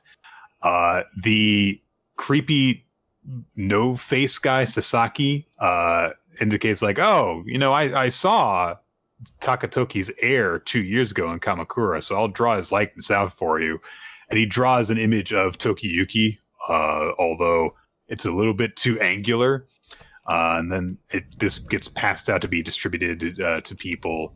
Kusunoki, the guy who instructed Tokiyuki before, it's like, oh, hey, that kid. And he has a bit of a laugh over that. And Moronow, the very stern-faced kind of older guy that's part of the villain general group, beats up some Tengu scouts for, getting fooled like idiots. As he's looking over this poster, and he says that he's going to have to take direct command of the Tengu. Sasaki's daughter, Mima, shows up, and she sees a copy of the drawing that her father made, and is like, oh, hey, it's the Hojo brat, right? Wait a minute. I know that Hojo brat. Oh. And she gets a dark look on her face, to which I say, yay, a character we bonded with is going to potentially do something. And then we get a sequence that I do actually really like, which is that Takauji, he's just, in his den, just doing his stuff, reviewing scrolls and news and stuff like that. He gets some word from his brother about the defense of Kamakura, saying that he needs to send elite fighters over to Kanto. But then he gets the word of Hojo Tokiyuki, and he sees the image, and he remembers that there was a kid that he met a couple of years ago. And there's this image of Hojo Tokiyuki, no data found, and gradually it pixelates in and becomes clearer and clearer to his memory of the boy that he confronted. And we get a narration saying, for the first time, the hero recognized the boy. And Takauji says, we ride for Kamakura. Ooh, so exciting stuff. I like the way the revelation is done. Yeah. Finally, I pay attention to you. Yeah. It's a strong closing to the chapter, and I'm glad that we're kind of getting away from this battle because, let's face it, the villains that were involved, we just didn't really care about any of them. And now we're past that, so good stuff. Yeah. All right, so there's no Black Clover this week. Black Clover is taking a break, and we'll be back next week. Just as One Piece will be taking a break next week. But not this week. Gotta be clear. Not this week. We do have One Piece to talk about. Chapter 1064, Egghead Labaface. This is the bleachiest ass title I think we've gotten for One Piece in a while. What the fuck does that mean? So we actually don't cut away immediately from the battle between Blackbeard and Law. We're a significant portion of it actually unfolds here. As Law issues orders to his men to try and get away while he fights Blackbeard. The very first thing he does is use his room ability to cut Stronger in half with his awakened ability. Blackbeard responds by causing a freaking earthquake with his Devil Fruit ability. As they fall to the ground, Doc Q says, "Damn it, are you dead, Stronger?" And Stronger replies with "Nee," and he says, "Too bad, you were a good horse." It's fine. Doc Q throws out a bunch of bombs, but they're countered by Amphibian Beast, that 6-star monster with 2400 attack. I know that card. That's not who it is, though. Come on, Nick. You know these characters. I do not. What about on the next page? There's a big attack against Law. That is John Bart. There you go. There you go. Because Beppo says his name. Do you remember where he's from? Skypiea. No. What? Because he's got the... I don't know. We met him during the Shinobati Archipelago arc. He was freed from the slave auction, the slave house. Come on, Nick. I don't know if I ever actually finished reading those chapters. I put him in my One Piece characters list, so... And that's why I don't know who he is. Quinn. Come on. Not Quinn. Yamayugi. What are you talking about? You just said that you made... Never mind. You were always dealing with Yamayugi all these years. That's why anytime we've ever played a game, I've always beaten you. Duel Monsters, Go, probably every time we've ever played Left 4 Dead, it's all wash for me. I don't know about that, but so Augur tries to snipe Law, but Jean Bart gets in the way and just shields him with his guard ability, which he can do because I know that ability of Jean Bart's. Anyway, I think he's just strong. It's not an ability. He's just like a big tough dude. Okay. You can stop bullets. He's tough. Law, meanwhile, sticks his sword into Blackbeard's body and uses his shock wheel ability. And I love that for a brief moment before it goes off, Blackbeard's just like, what is this? Ow! It's maybe my favorite thing is that Blackbeard is like the strongest, most terrifying character in this series, and he gets his shit pushed in every time he's in a fight. Like, it's always just him be like, ow, it hurts so much. But he'll fucking connive his way out of every situation he's in. So that happens. He gets knocked on his ass, and Augur has literally an ellipses moment, and he's like, he warps over to Blackbeard, and while standing on his, falling backwards body, he says, should we return to the ship, Commodore? And Blackbeard's like, no, we stay on the offensive. And he, goes back down to the ground, and Law is like, oh, so like all your officers have abilities now, huh? I mean, that means you all have the same weakness to the sea. But Blackbeard points out, like, the benefits are worth the risk. That's how benefits work. And then fucking Law's ship just like torpedoes Blackbeard's ship from below, and everyone's like, what the hell? They're attacking us from the water. I didn't know that they were this good at fighting in the water with their submarine. What the fuck? This is bullshit.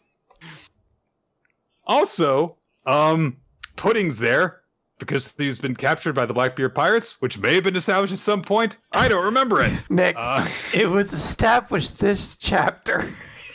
I saw that. If you go back like 5 pages to the cover page. I know, but I meant that point. I was like, oh, Pudding was captured by the Blackbeard pirates. No. Oh, she showed up in the main storyline. No, this is the first time it was shown, but it is worth noting this is also sort of the not confirmation, because we found out about this during like Dressrosa, but that Kishi is working with the Blackbeard pirates. It's kind of unclear to what degree, but he's there working with the Blackbeard pirates, so it is kind of like the visual confirmation of that. Yep. I don't have a Marine uniform anymore. Yeah. I just got this sick black cloak. He quit. He's finding his own path now, and that's evil. Or is being a secret agent. It could be either of them. It's probably a secret agent thing. Yeah, but they do that a lot. Yeah. Pudding seems pretty confident despite having been captured, because she's like, hey, if Mama's still alive, then you guys aren't going to be talking shit much longer. And they're like, we're fighting a guy who killed Big Mom. Well, put her in the volcano that killed Big Mom, I guess. Is that close enough? The fight keeps on going, and we don't see the end of it again. Blackbeard uses his Black Vortex ability, and we immediately cut from there. Akainu is listening in on the battle, and he expresses frustration that they're just sitting and waiting for the fight to conclude, which is like, sucks being a fleet admiral sometimes. Someone made a point, because this has been a while now. Akainu has just been kind of sitting off to the side and like being annoyed by things. It's almost like it does kind of make sense for the guy with like lava powers to essentially be like a volcano that is slowly building up pressure, and eventually this dude's gonna go fucking nuts at some point. So I do like that reading of it. Yeah, get way more important character deaths added to his tally. Yeah. Meanwhile, on the future island Egghead, so Luffy's group has evaded the pacifista, not by actually running away or by punching him until he stops coming after them, but by Bonnie using her ability to make everyone look older. Well, except herself. She looks like and a kid. Jinbei. She made Jinbei and herself look like kids, and then Luffy and Chopper get older.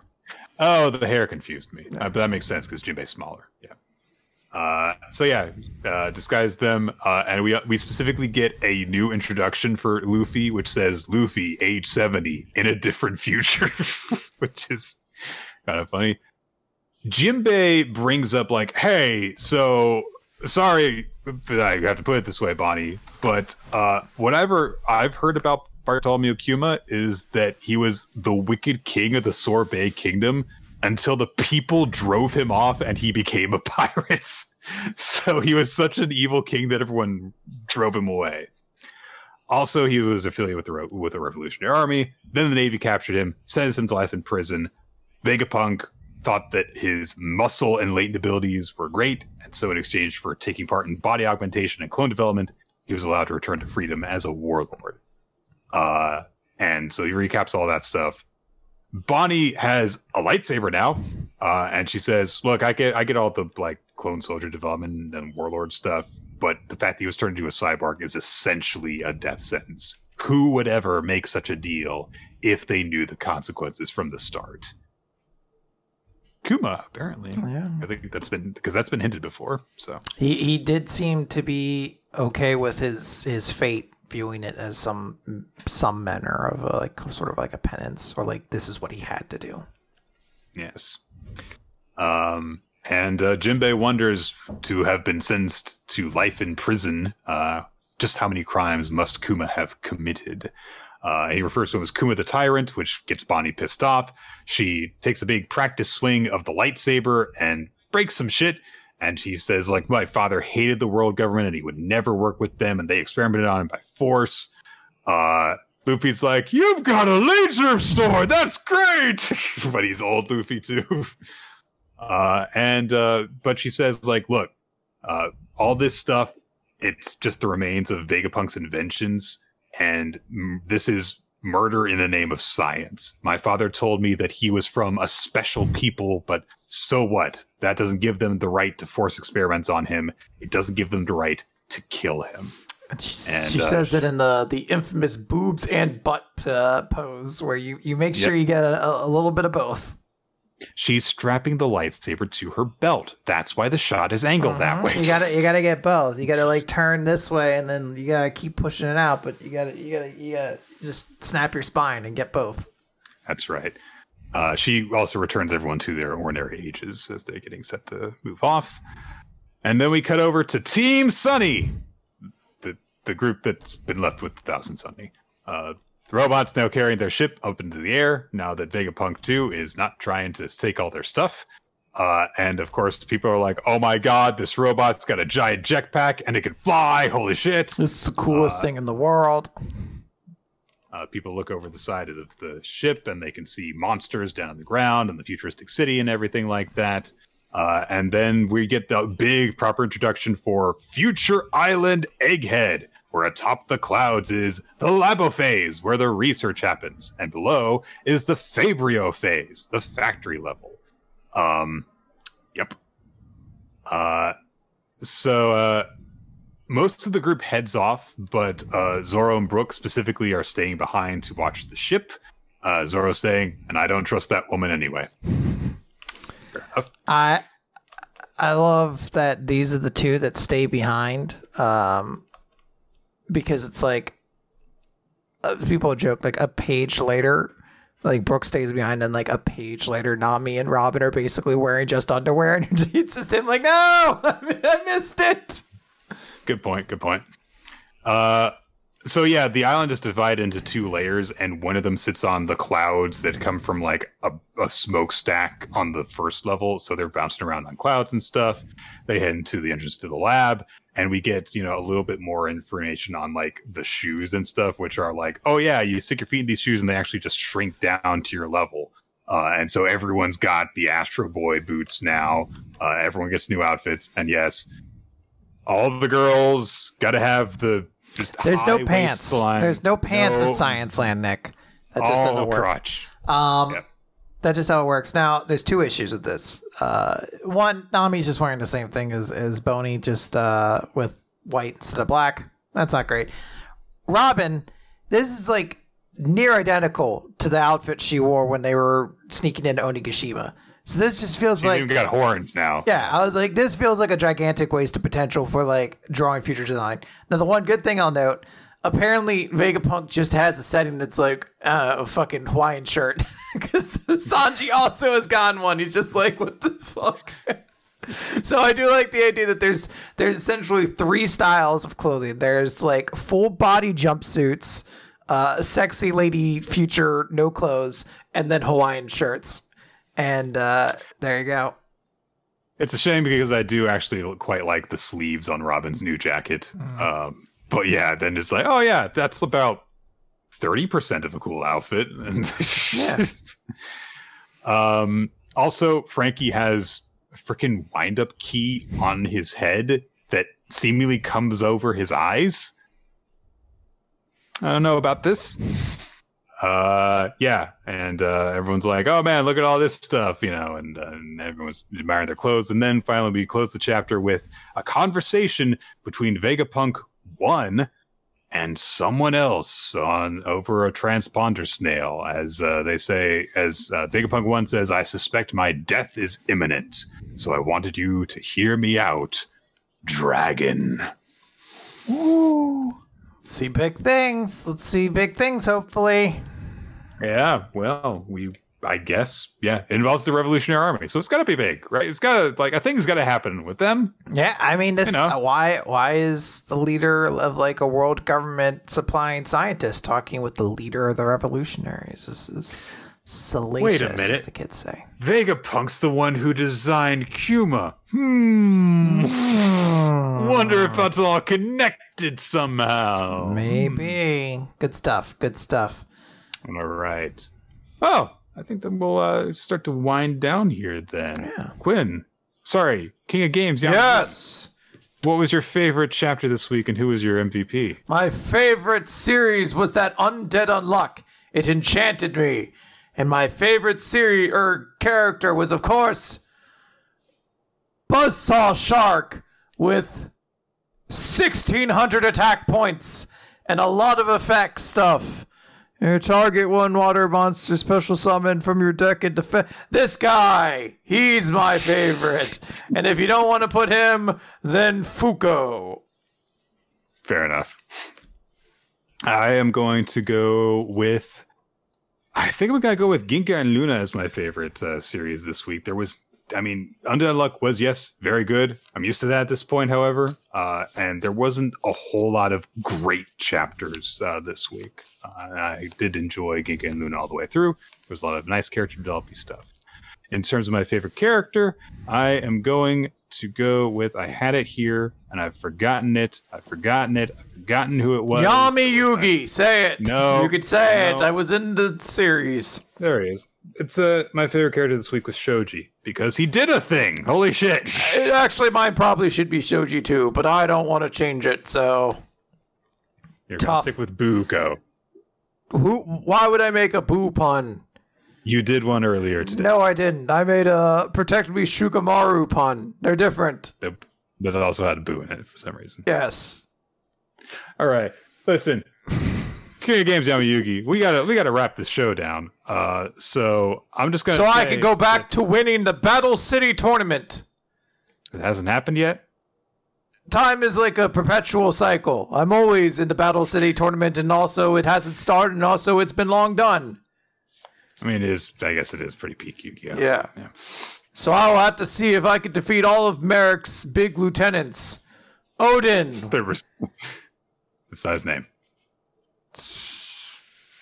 Rare Hunter 1 and That 2. One of them was just called Rare Hunter. That's correct. And the rest. I think I fight. Joey did. Joey fought real people. I fought weirdos. Yes, that's correct. Yes. It was Rare Hunter. Jingle Jangle Man. Arcana. No. Or Arcana. He was Fancy Mage Man. Then Jingle Jangle Man. And I took from him Slifer, the Sky Dragon. That's not this. This is Kyreo Shin's Dark Reef again. But and then it was Loomis and Umbra. The tag. I don't remember them. They wore masks. They No, not ringing a bell. Okay, so it's in between. So it's just after you got Slifer the Sky Dragon is the version of Yamayugi we're talking. So no, I don't think I would fight weirdos like that. I would just say no and beat them up. I'd use my gun. This is an additional turn on things you had not alluded to before. I always win, Nick. I always win. And if I don't, I shoot them. God. Guys, that's gonna do the audience, by the way, picked Undead Unluck and Akane as their series and chapter of the week. Pretty good picks. Okay. That's going to do it for Weekly Manga Recap this week. We record this insane show that we do every week here on twitch.tv/RoloT live Wednesday evening, starting usually around 7:30 Eastern time. To stay updated on when exactly the show goes live, however, you can follow us on Twitter and social media at RoloT, at Nick F. Time, at WMR Podcast. Is where all the announcements go out, as well as over our Discord server. Join our Discord server, join our wonderful community as they discuss chapters as they come out week to week, the recommendation as it gets dropped. Use it to find the Google Doc maintained by Ninja X3i, where you can make your own recommendations for future series for us to read, ask us questions for a future Q&A episode, take part in polls for MVP and favorite chapter each week, and all sorts of other wonderful stuff. We would like to give special thanks to everyone who supports us on Patreon. We create bonus content for you guys to enjoy over there, patreon.com/Weekly Manga Recap. You can also check out our YouTube channel, youtube.com/Weekly Manga Recap, where you can see not just the video version of the show, but the opening sequence done for us by Milo Jack Stillitz and Winston L. Cheddar. You can also see the title cards done for us by Steve Man, whose artwork you can see at twitter.com/SteveManArt, and anywhere else he has an account. I don't know all of them. He has various outlets for his artwork. He's eclectic. Boogie woogie boogie. Never heard that variation of it. Got me off guard. That's you also listen to the podcast on a bunch of different outlets. Weeklymangarecap.podbean.com is where you can find the full archive of the audio version of the show, as well as on Spotify, iTunes, and other podcast outlets. But King of Games Yamayugi, if you can, tell me what Quinn wants us to read next, that'd be nice. Fuck Quinn. She sucks. She's not me. I want us to read a manga that's awesome, that's good, that is excellent, and that is the King of Games. That's why our next recommendation will be Yu-Gi-Oh! We've already read Yu-Gi-Oh! Oh! Well then fuck it. GX then. I don't give a shit. I guess we're gonna read Yu-Gi-Oh! GX now. I play 7 cards face down. You